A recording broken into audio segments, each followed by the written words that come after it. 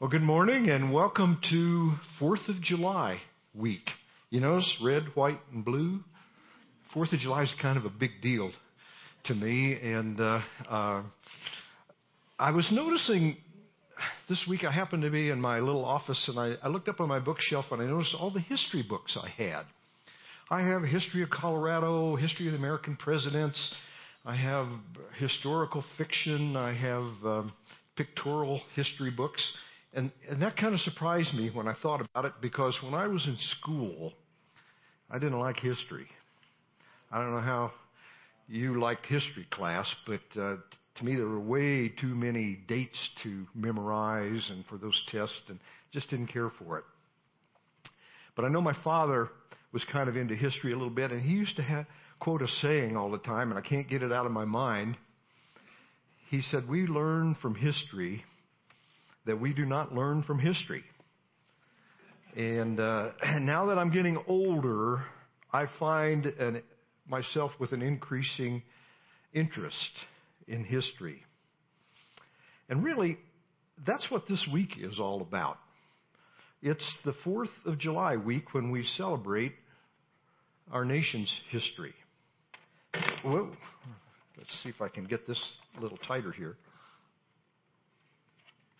Well, maybe I'll just forget about that.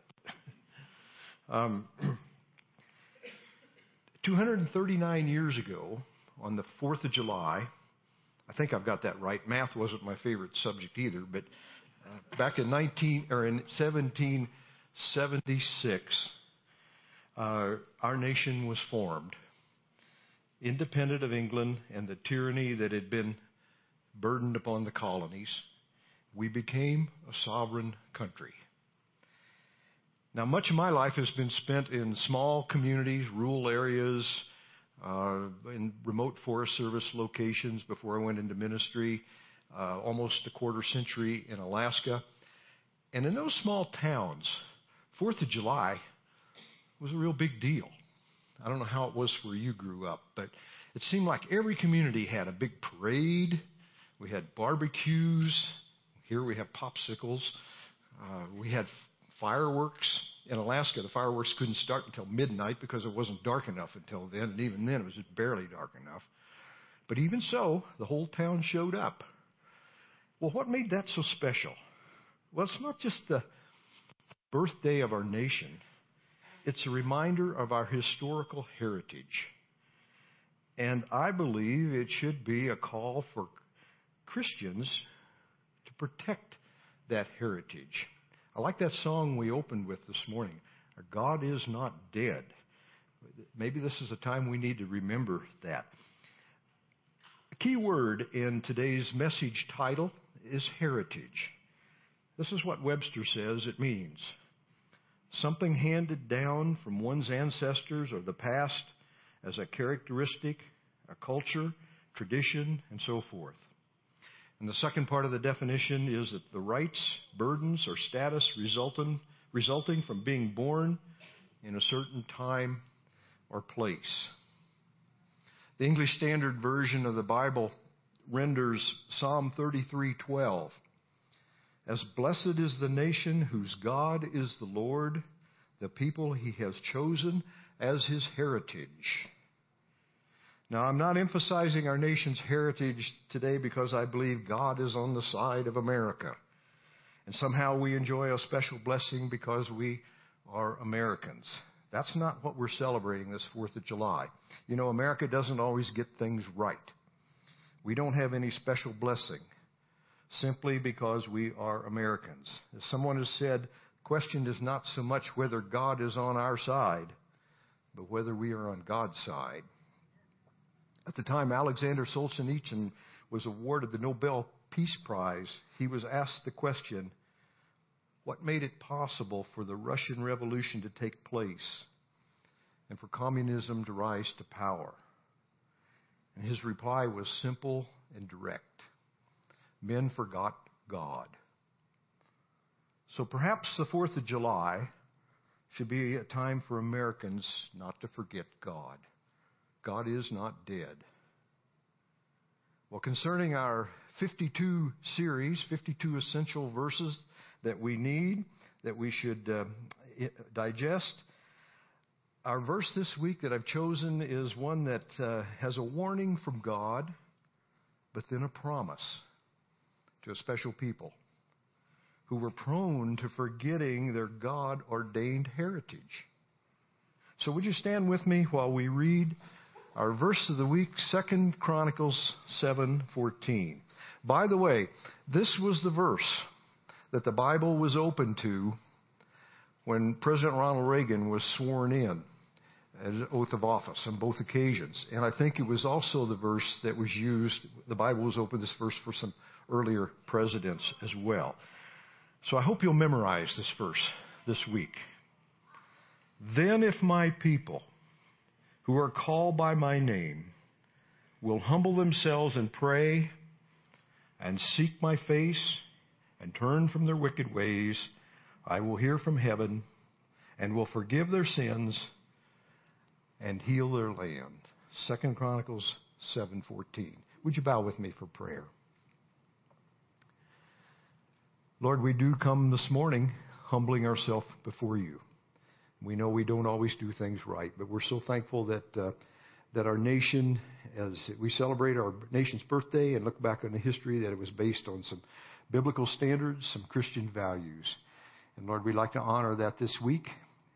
We'd like to dedicate this time to you as we humble ourselves before you and seek your face and claim your promises. In Jesus' name, amen. Go ahead and be seated. Well, what can we learn about protecting our heritage from 2 Chronicles 7:14? Well, I think the first thing we need to note here is the context of the verse. You noticed it started with then. In some translations, it starts with if and right in the middle of a sentence, indicating that, well, we need to go back and read the preceding verses to see what's being said here.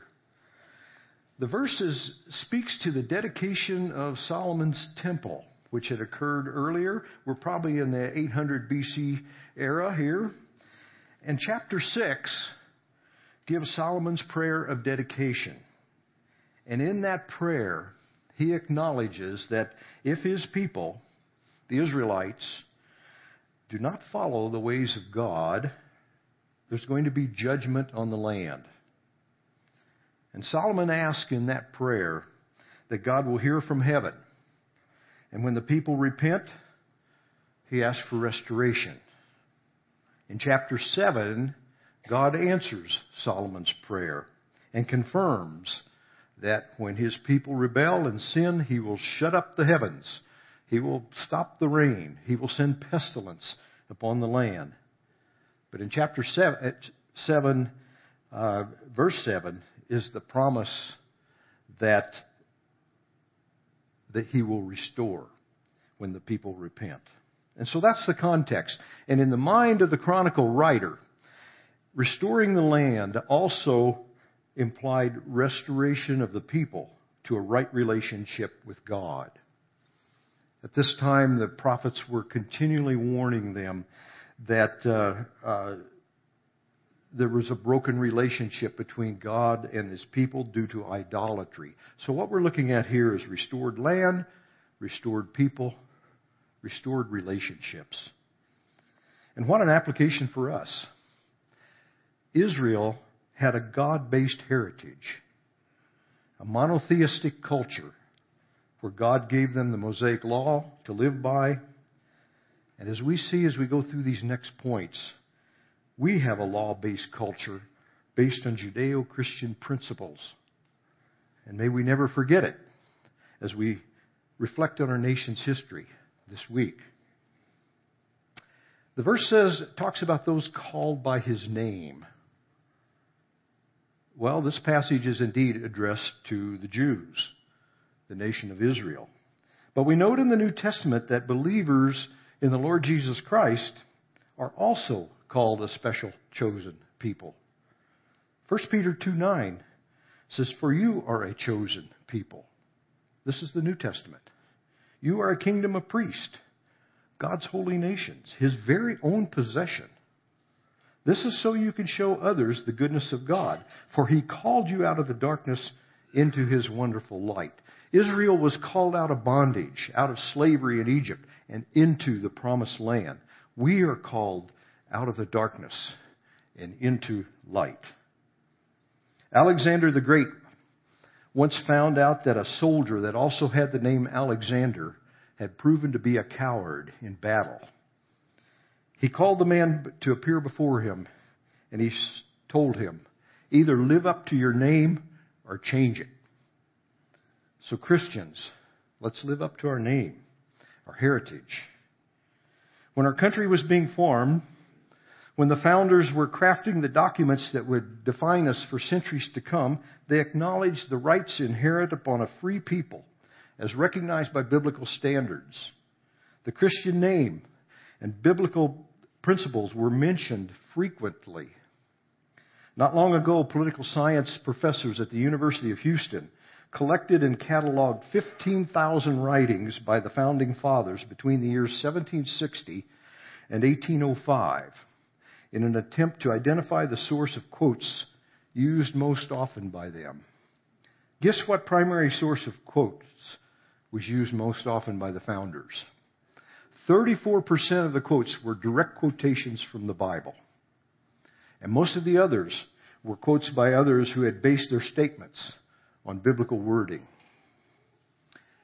If you go way back in our history, even much earlier, 1620, the hardy people who sailed on the Mayflower, where they were fleeing from European oppression, and they came to the New World for Christian liberty.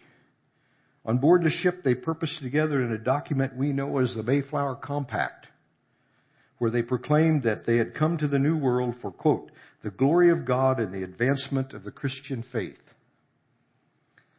Years later, a key event leading up to the Revolutionary War and the break from tyranny was the Boston Tea Party. Samuel Adams, organizer of that infamous Tea Party, used these words: the right to freedom being the gift of the Almighty, the rights of the colonists as Christians may best be understood by reading and carefully studying the institutions of the great lawgiver and head of the Christian church, which are to be found and clearly written and promulgated in the New Testament. Now, no one's trying to say that everyone in America is Christian. One of the rights guaranteed by the founders was the freedom to worship and to choose. There would be no state church telling you which God to worship or how to do it. There would be a separation of church and state. But history shows that the founders were basing their words on Christian standards. In that sense, we're called by His name. We're to humble ourselves and pray. If my people, who are called by my name, will humble themselves and pray. For a nation to receive God's grace, the people must approach Him in a humble manner. James 4:6 says, God opposes the proud, but favors the humble. We hear that throughout the Bible. As a matter of fact, that's a direct quote from Proverbs 3:34. In his inaugural address, our first president, George Washington, humbly accepted the duty of the people, the duty that the people had entrusted him with. And although Washington would state that the U.S. government was not based on the Christian religion per se, there's room for other religions to worship freely, listen to his words. At his inaugural address, he said, the propitious smiles of heaven can never be expected on a nation that disregards the eternal rules of order and right, which heaven itself has ordained. Humility before God, humbleness before God for a nation is expressed by confessing our sins to Him in prayer and asking for forgiveness. And the Bible gives us so many examples of great national leaders who humbled themselves before God as they interceded for their nation and asked God to restore their nation's godly heritage. One of my favorites is the prayer of Nehemiah in Nehemiah chapter 1. Listen to how he prayed. Beginning in verse 5. Then I said, O Lord God of heaven, the great and awesome God who keeps his covenant of unfailing love with those who love him and obey his commands, listen to my prayer. Look down and see me praying night and day for your people, Israel. I confess that we have sinned against you. Yes, even my own family and I have sinned. We have sinned terribly by not obeying the commands, laws, and regulations that you gave us through your servant Moses. Notice how Nehemiah identified himself with his people in his prayer of confession. And I know that Nehemiah was not personally involved in the rebellious sin of Israel that led to their captivity. He wasn't even born yet. But he knew that he too was a sinner in God's eyes, and he humbly included himself in the prayer of confession. You'll find a very, very similar prayer in Daniel chapter 9, where he too confessed his nation's sin by identifying himself with his countrymen. I'd encourage you to read that sometime. We won't take the time here, but even our founding fathers, whom we suspect were not Christian in the sense that they believed in Jesus Christ as personal Savior, they applied Christian heritage principles to government. Benjamin Franklin, who was probably a deist theologically, was the one who asked that the Constitutional Convention convene every day with prayer to God. These powerful men who would shape the destiny of our future felt the need to humble themselves before God Almighty as they sought to govern our fledgling nation. How much more should we begin our day praying for our country's leaders, for our country's status? Pray that our heritage be protected. Our verse says we're to seek his face. If my people who are called by my name will humble themselves and pray and seek my face. In Jeremiah chapter 29, the prophet Jeremiah, who did not get carried away into captivity when Judah fell to the Babylonians, he stayed behind. But he wrote a letter to the captives. In that letter, he spoke of Israel's restoration after 70 years of prophesied captivity. And he quoted the Lord to them in that letter. He said, if you look for me in earnest, you will find me when you seek me. And some translations say diligently seek me. And then Jeremiah goes on to say how they as a nation in their land will be restored. In the year following the War of Independence, Patrick Henry reminded Americans of the need to continually seek God. He said, it cannot be emphasized too strongly or too often that this great nation was founded not by religionists, but by Christians. Not on religions, but on the gospel of Jesus Christ. For this very reason, peoples of other faiths have been afforded asylum, prosperity, and freedom of worship here. That's pretty strong words for a politician, for a government leader. What Patrick Henry was saying to me was that Americans need to be reminded of our Christian heritage and protect it. Continue to seek God.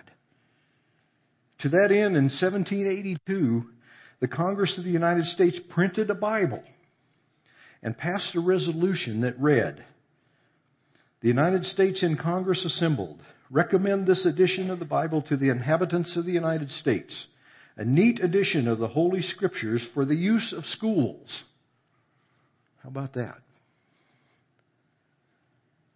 We're to turn from our wicked ways. If my people who are called by my name will humble themselves and pray and seek my face and turn from their wicked ways. That direction shouldn't be too hard to understand. Stop doing what it is that's displeasing to God. Ezekiel made it very plain. Ezekiel 14. Therefore give the people of Israel this message from the sovereign Lord. Repent and turn away from your idols. Stop all your loathsome practices. What part of stop doing it don't we understand? If our nation seeks God's face, it should not be that difficult to determine what our nation might be doing that's working against God's direction. Now, I could stand up here with a list of things that I suspect are displeasing to God, but I'd probably get in all kinds of political trouble. So you're going to have to define that for yourself based on your application of biblical direction. You remember the parable of the prodigal son? What's the picture there? We have the image of the prodigal who left home in a rather unpleasant manner after saying hurtful things to his father. He took his share of the inheritance early, and then he blew it. When he finally came to realize the folly of his ways, we don't have a picture of him continuing to run away, kind of looking back over his shoulder and saying, "Gosh, Dad, I'm sorry for all the trouble I caused you. I'm sorry for the consequences of my actions." That's not the picture we have. The picture we have is he turned around and he went home to the father, who, of course, greeted him with outstretched arms. That's the definition of repentance. Turning around. Turn from your wicked ways. Our second president, John Adams, spoke of our new Constitution and how it depended on a people who did not follow wicked ways. He said, "Our Constitution was made only for a moral and religious people. It is wholly inadequate to the government of any other." Turning from wicked ways and defending what is right may not be easy. In fact, it may involve a fight. As our founders debated the wording of the Declaration of Independence, Patrick Henry gave his famous "Give me liberty or give me death" speech. Even as a poor history student, I remember that one. But less well known are other words in that speech. He said, "We will be free. We must fight. I repeat, sir, we must fight. An appeal to arms and to the God of hosts is all that is left to us." And concerning our fight against evil and standing for what is right, for what we believe in, Paul said it this way in his first letter to Timothy, 1 Timothy 6. "But you, Timothy, belong to God, so run from all these evil things and follow what is right and good. Pursue a godly life along with faith, love, perseverance, and gentleness. Fight the good fight for what we believe. Hold tightly to the eternal life that God has given you, which you have confessed so well before many witnesses." We may have to fight for what we believe is right based on biblical standards. Well, if we pray for our nation the way God directed Solomon to pray for Israel, we have that threefold promise given to us in 2 Chronicles 7:14. First, God hears from heaven. We don't have to worry about getting His attention when we pray the way He wants us to pray. He's there 24/7. Psalm 121:4 says, "Indeed, He who watches over Israel never slumbers or sleeps." You're not going to catch Him catnapping. He hears us when we call to Him. 1 John 5:14 affirms that, and we are confident that He hears us whenever we ask for anything that pleases Him. Secondly, He will forgive our sins. As used in the Bible, the word forgive means to go, to put aside, to send away. The psalmist used very strong language to describe the depth of God's forgiveness. He has removed our sins far from us as the east is from the west. And then there's the national blessing. He will heal our land. During the reign of King Ahab and Queen Jezebel in the Old Testament, idolatry was rampant, and God sent a drought and famine on the land. Only in response to Elijah's prayers did the rain come and the land heal. Only in response to the turning from the wicked ways of idolatry did the land heal and relationships get restored. Let me take just a minute and talk about what I think the intent of the founders was as they crafted these documents that have guided us for centuries now. Let me use a personal example. It was back about 1983. I was working for the U.S. Forest Service, and I had the opportunity to attend a lecture given by Dr. Caldwell from the University of Indiana School of Environmental Law. Dr. Caldwell came at our request to speak to us. He was one of the authors of the National Environmental Policy Act of 1969. The Forest Service was charged with implementing that law on land management activities on the national forest, and we wanted to hear from him some of the legislative history behind it and how it was being implemented. Well, Dr. Caldwell was somewhat critical of us, but not for the reasons that we expected. He said the intent of the act was to deal with major land disturbing projects that affected the national interest of the United States. Things that could have a significant impact on resources, impacts that cause irreparable damage and irretrievable loss of resources. He said they were thinking of things like nuclear power plants, major reservoirs, interstate highways. According to him, it was never the intent to follow the rigorous NEPA procedures on things we were using it for, like little 10-acre timber sales and low-standard roads into recreation areas. He said we'd exceeded the intent of the law and we were reading things into it that weren't there. I suspect the founders might have the same response to how we've interpreted the intent of some of their legislation. Thomas Jefferson, for example, coined the phrase separation of church and state when he wrote of the First Amendment to our Constitution. But did you know that Thomas Jefferson served as superintendent of public schools in the District of Columbia? And he was the author of a requirement that, quote, the Bible be taught in all grades and all classrooms in Washington schools. So what was the real intent of the First Amendment and Jefferson's writings? A historian wrote that the First Amendment guarantees freedom of religion in 2 clauses. The Establishment Clause, which prohibits the government from establishing an official church, and the Free Exercise Clause that allows people to worship as they please. He said, notice that the phrase separation of church and state does not appear in the First Amendment, nor is it found anywhere else in the Constitution. That phrase was actually coined later by Jefferson.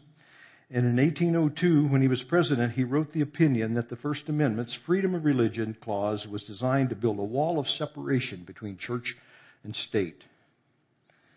Jefferson and the others apparently did not intend the Constitution to forbid the name of God or the Bible from education. They were rightfully concerned about freedom from a state-run church where the government told you how to worship.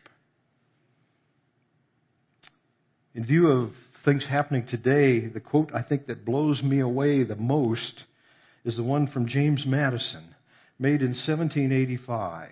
Listen to this. We have staked the whole future of American civilization, not upon the powers of government, far from it.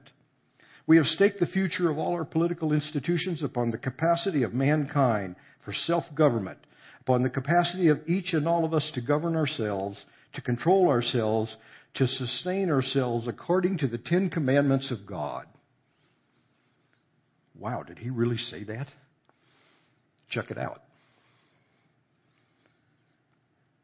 On this 4th of July, may we as a nation remember our Christian heritage and purpose to protect it. You know, if your children are not hearing these things in history in school anymore, it's up to you to teach them.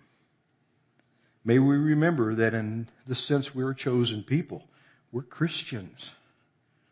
May we humble ourselves before God, confessing our sin, and pray for our nation and its leaders. May we continually seek God's face And not just pray and seek, but take action. Turn from our wicked ways that do not please God. And may we remind ourselves that God hears and promises to restore. We who are called by His name can claim His promises. And as we close today, my first concern is that maybe not all here are called by His name. Not all have accepted Jesus Christ as Savior. They cannot take the name Christian. Well, on the next step card is a place for you to ask for prayer about that, or to indicate a desire to talk to someone about becoming a Christian, to take that name. Maybe you who are Christians are feeling convicted about maybe forgetting our Christian heritage. Maybe we're not doing all we can to pass it on to the next generations. Maybe you'd like prayer about that. And I hope all of you will commit to memorizing 2 Chronicles 7:14. Let's pray.